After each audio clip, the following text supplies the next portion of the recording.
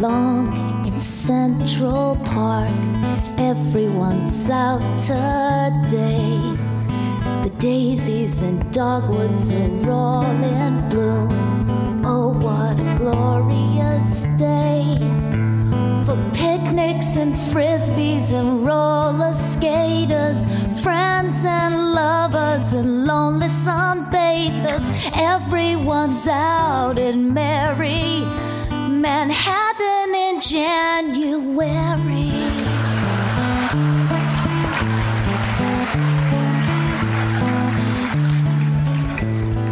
I brought the iced tea. Did you bring the bug spray? The flies are the size of your head. Next to the palm tree, did you see the gators looking happy and well fed? Everyone's out in merry Manhattan in January.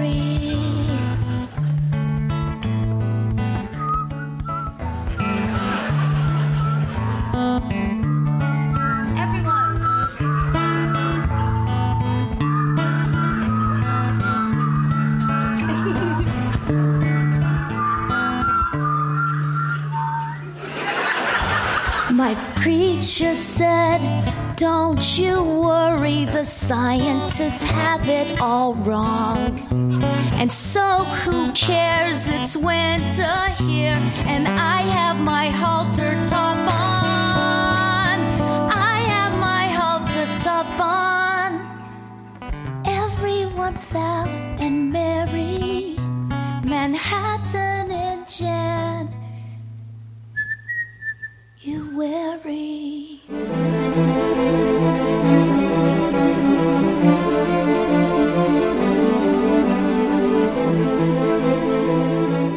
Welcome to Great Speeches and Interviews on Access Sacramento and The Voice. I'm Steve Lerman. Today's program is Carbon Shock. Mark Shapiro reviews the financial front lines of climate change, from the agricultural fields of California to the Amazon rainforest, from the export powerhouses of China to the bizarre world of carbon traders. Mark tells the story of how profoundly climate change is shifting the economic ground beneath our feet.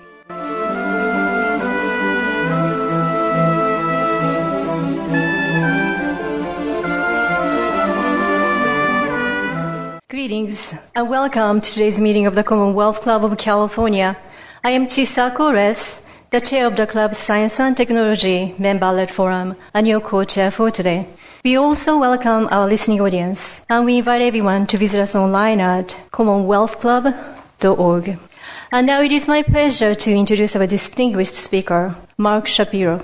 Mark Shapiro has been exploring the intersection between the environment, economics, and international political power in books, magazine articles, and on television for 3 decades. Mark was formerly senior correspondent at the Center for Investigative Reporting. His work is published in Harper's, The Atlantic, Yale 360, The Nation, the LA Times, and elsewhere. He has been reporter, correspondent for the PBS News magazine show Frontline, World and Now with Bill Moyers.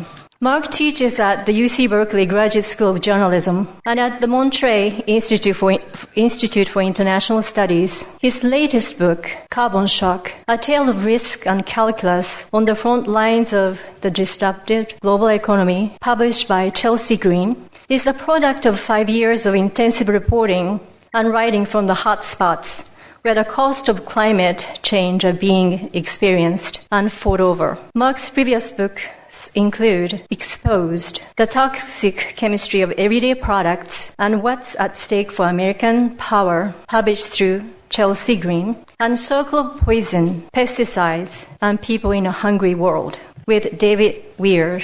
Mark has won numerous awards, including a Society of Professional Journalists Sigma Delta Chi, a DuPont Society of Environmental Journalists Reporting Award, and a Kurt Schouck Award for International Reporting. Mark's presentation today is based on his latest book, Carbon Shock, A Tale of Risk and Calculus on the Front Lines of the Disrupted Global Economy. Please join me in welcoming Mark Shapiro. Thank you. I always love the sound of this hammer when I hear it on the radio. It's just great to be here. Thank you all for coming out here a couple nights before Thanksgiving. I also have many times been in your position watching somebody speak up here, so it's a particular honor to me to be on this end of the room. So tonight, let's talk a little bit about climate change. And that's obviously the book that I've written. But what I want to do is I want to start in talking about this whole issue with a story of a rock. This rock I'm holding in my hand right now is a small rock. I describe it in my book as fist-sized rock. This rock, you could throw it. It would probably break a window. I'm not going to do that.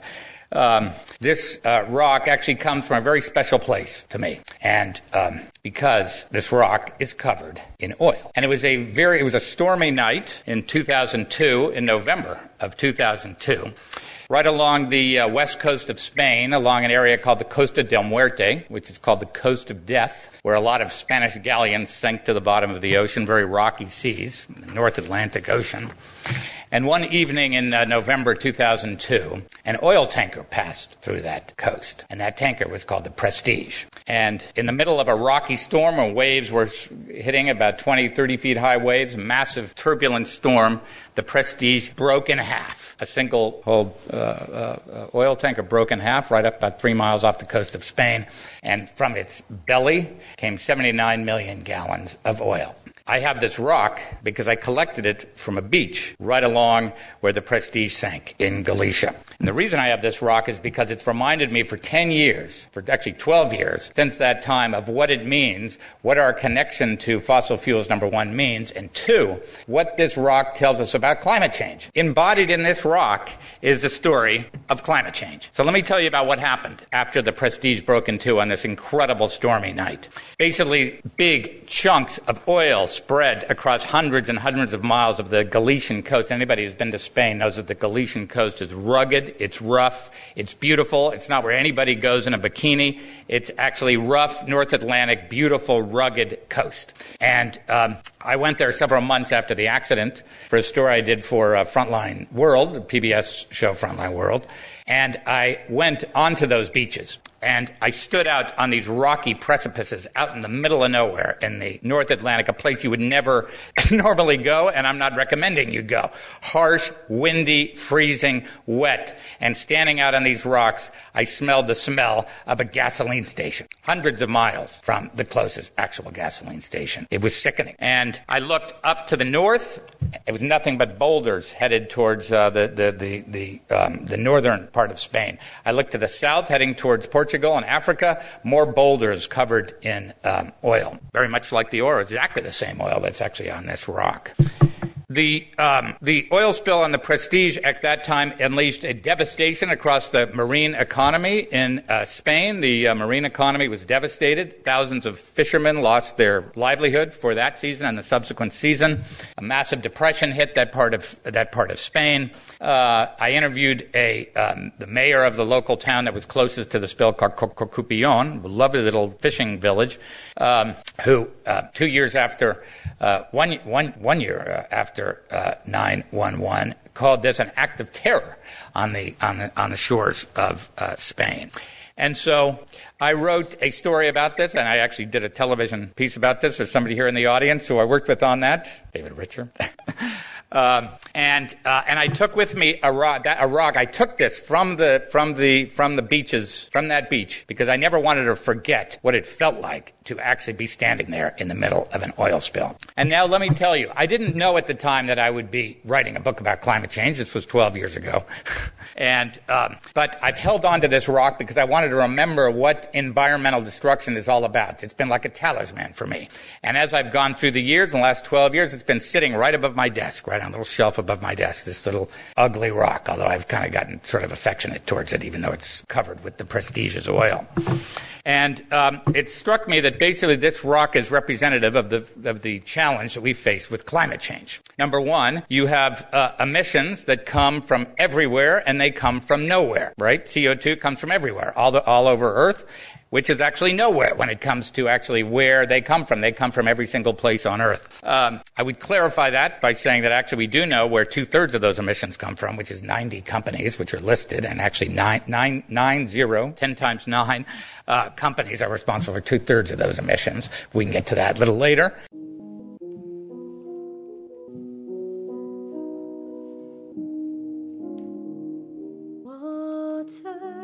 Water, flow into me, drown us until we're living from here to the sea. Water,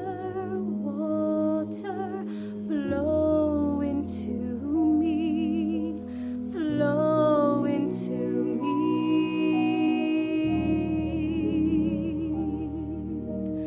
Water, stay in your eyes. Please keep dreaming deeply from here to the heights. Water, baby's asleep. Warm water body from here to the deep. Water,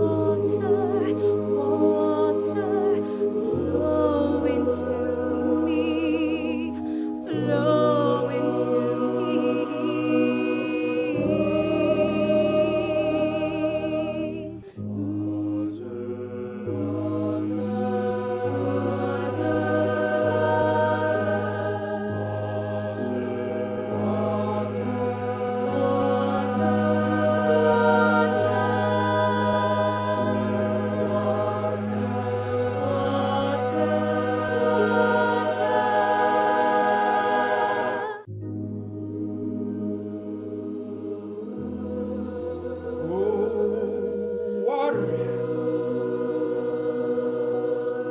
You have flowed into us.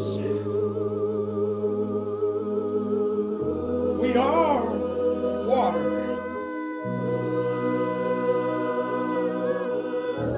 We will stop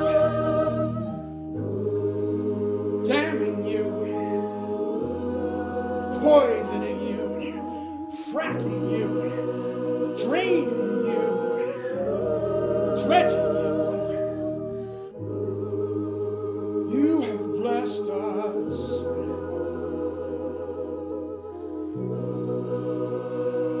Now we will bless you.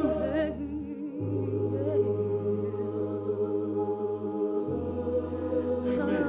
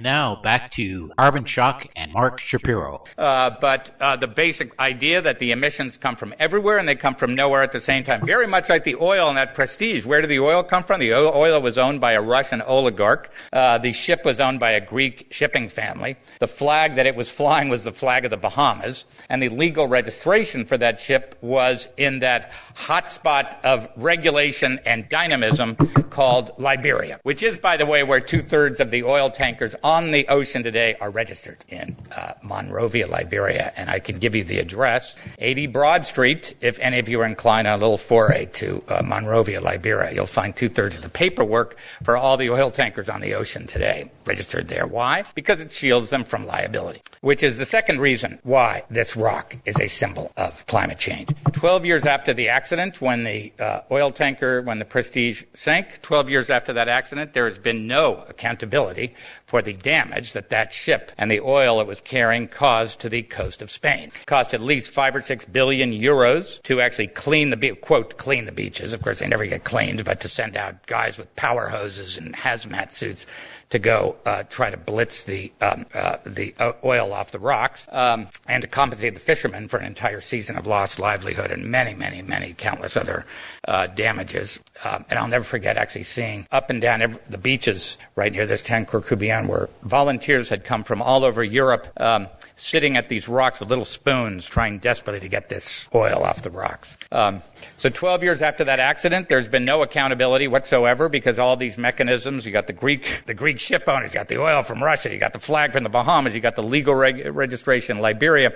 None of those have been able to be held accountable because of these complex series of trapdoors, just like climate change. Who is responsible? Everyone and no one. And I will nuance that a little bit later on, because obviously it's not no one. We, broadly speaking, know who's responsible. We'll get to that in a minute. But basically, there's been no accountability for years for the externalized costs caused by climate change, for the costs of fossil fuels. And the third reason that this is a representative of climate change is because the oil in that case spread. And if you look at satellite photos of that time, which I did, the oil from that spill spread like a spider through the ocean of the North Atlantic, and it ultimately made it all its way 1,000 miles north all the way up to Spain. Surfers in France were finding big clogs of oil on their surfboards. Just like climate change, which is indiscriminate in its contamination of our Earth. So, there's another reason, which is why this is an image of climate change, this rock, because the oil that was carried in the belly of the Prestige was destined for Singapore. All right, so Singapore uses oil just like we use oil. Everybody uses oil, and here's a characteristic of that oil: nobody in Singapore was ever going to pay the actual cost for that oil, just like we in America and everywhere else on Earth don't pay the actual cost of the oil that was in the belly of that ship if it had made it to Singapore. And of course, needless to say, the only difference between the oil that ended up on the beaches of Spain and the oil that I put in my car every day, my little 12-year-old Saab, is that my oil didn't take a little detour through the beaches of Spain. That's basically the only difference. And so this notion of what the costs are of fossil fuels, what the costs are of carbon, is fundamental to understanding what the situation that we face with climate change. Because the cost ultimately for the destruction that happened on the beaches of Spain was paid. It wasn't like it wasn't paid. Guess what? It was paid, of course, by the citizens of Spain, and in that case, the citizens of the European Union. It only took several years, by the way, for the United States to have a very similar and even more destructive spill, courtesy of British Petroleum in the Gulf of Mexico, which, of course, devastated the Gulf Coast and devastated the New Orleans and the coast of Louisiana on an even more monumental scale than the Prestige. And I, of course, watched that spill from afar. I didn't go to Louisiana, but I could see this kind of similar kind of phantom nightmare kind of unfolding with the same phenomenon unfolding. And in many ways, there are a lot of cross currents between those two stories. So the question when it comes to climate change climate change is a tale of externalized costs. That's really what the fundamental challenge is to the world, is to face these externalized costs. The people of Spain and the people of the European Union essentially subsidized the owners. There's happened to be a Russian oligarch and his oil, because they paid for the damages from that oil. And now, if you look at climate change in a way as letting loose an oil spill every day into the atmosphere of the planet. That's essentially what we're doing. So if you want to understand what climate change is, just imagine this rock going up every single day, another rock like this, billions of these kind of rocks going up every single day into the atmosphere of the planet. And that is essentially what climate change. Climate change is the ultimate externalized cost. It's the ultimate way in which the cheap costs we're paying for energy, actually specifically for fossil fuels, ends up being borne by us. So part of what I do in the book, in Carbon Shock, is go on a journey to different parts of the world where these costs are being experienced to actually begin to understand the nature of these externalized costs. What are they? And actually, you know, the funny thing is, you don't have to go far to find them. Actually, you just have to open your eyes and find them. It's not like some big mystery out there. It's like the biggest secret hidden in plain sight that there's ever been. And but I'll give you a couple of small examples, and of course, I write about these somewhat more in the book. But what do you suspect is the primary government program in the United States that is actually now seriously threatened by the phenomenon of climate change? Did anybody possibly guess what the most threatened government program is due to climate change? Well, okay. Thank you. I see a unison of responses. That's a great answer, actually. That's pretty good. And actually, it might even trump the answer I was going to say, because actually the military, of course, sees the huge national security implications of climate change, both the threat literally to the installations of the United States military, which are huge. If you're the U.S. Navy, you are definitely thinking about climate change. If you're the U.S. Army, you're thinking about how climate change affects your supply lines, and has actually declared formally that climate change poses a national security threat to the United States of America, as has the UK ministry, by the way. It's essentially the Ministry of Defense of every developed country.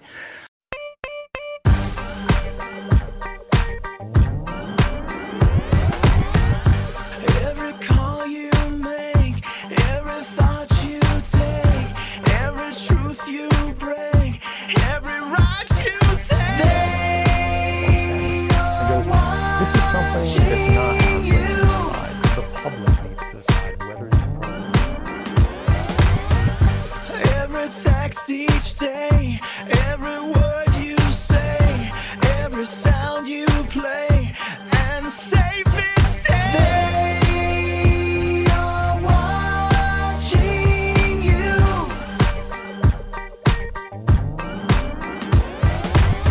Oh, can't you see? You must submit to me and make no mistakes with every thought you take.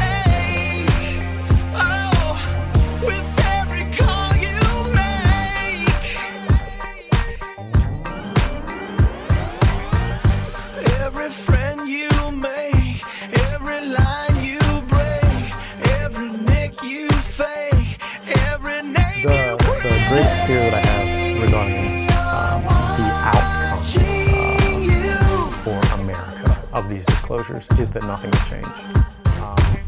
Today Snowden's gone without a trace. They are busy inventing an espionage case. He's got 4 laptops which can be replaced. They keep begging Snowden, Snowden, please. Snowden, please. Oh, can't you see? They belong to me. Now NSA aches with every thought he takes. Oh, with every call you make. People will see in the media all of these disclosures. They'll know the lengths that the government is going to grant themselves power. Every truth he awakes, make no mistake. They are watching you.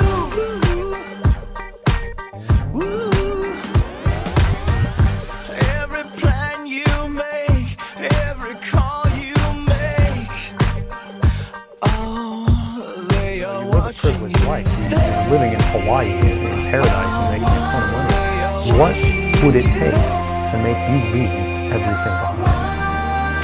The greatest fear that I have regarding the outcome for America of these disclosures is that nothing will change. People will see in the media all of these disclosures. They'll know the lengths that the government is going to grant themselves powers unilaterally to create greater control over American society and global society. But they won't be willing to take the risks necessarily to stand up and fight to change things, to force their representatives to actually take a stand in their interests. And the months ahead... And now, messages from Access Sacramento.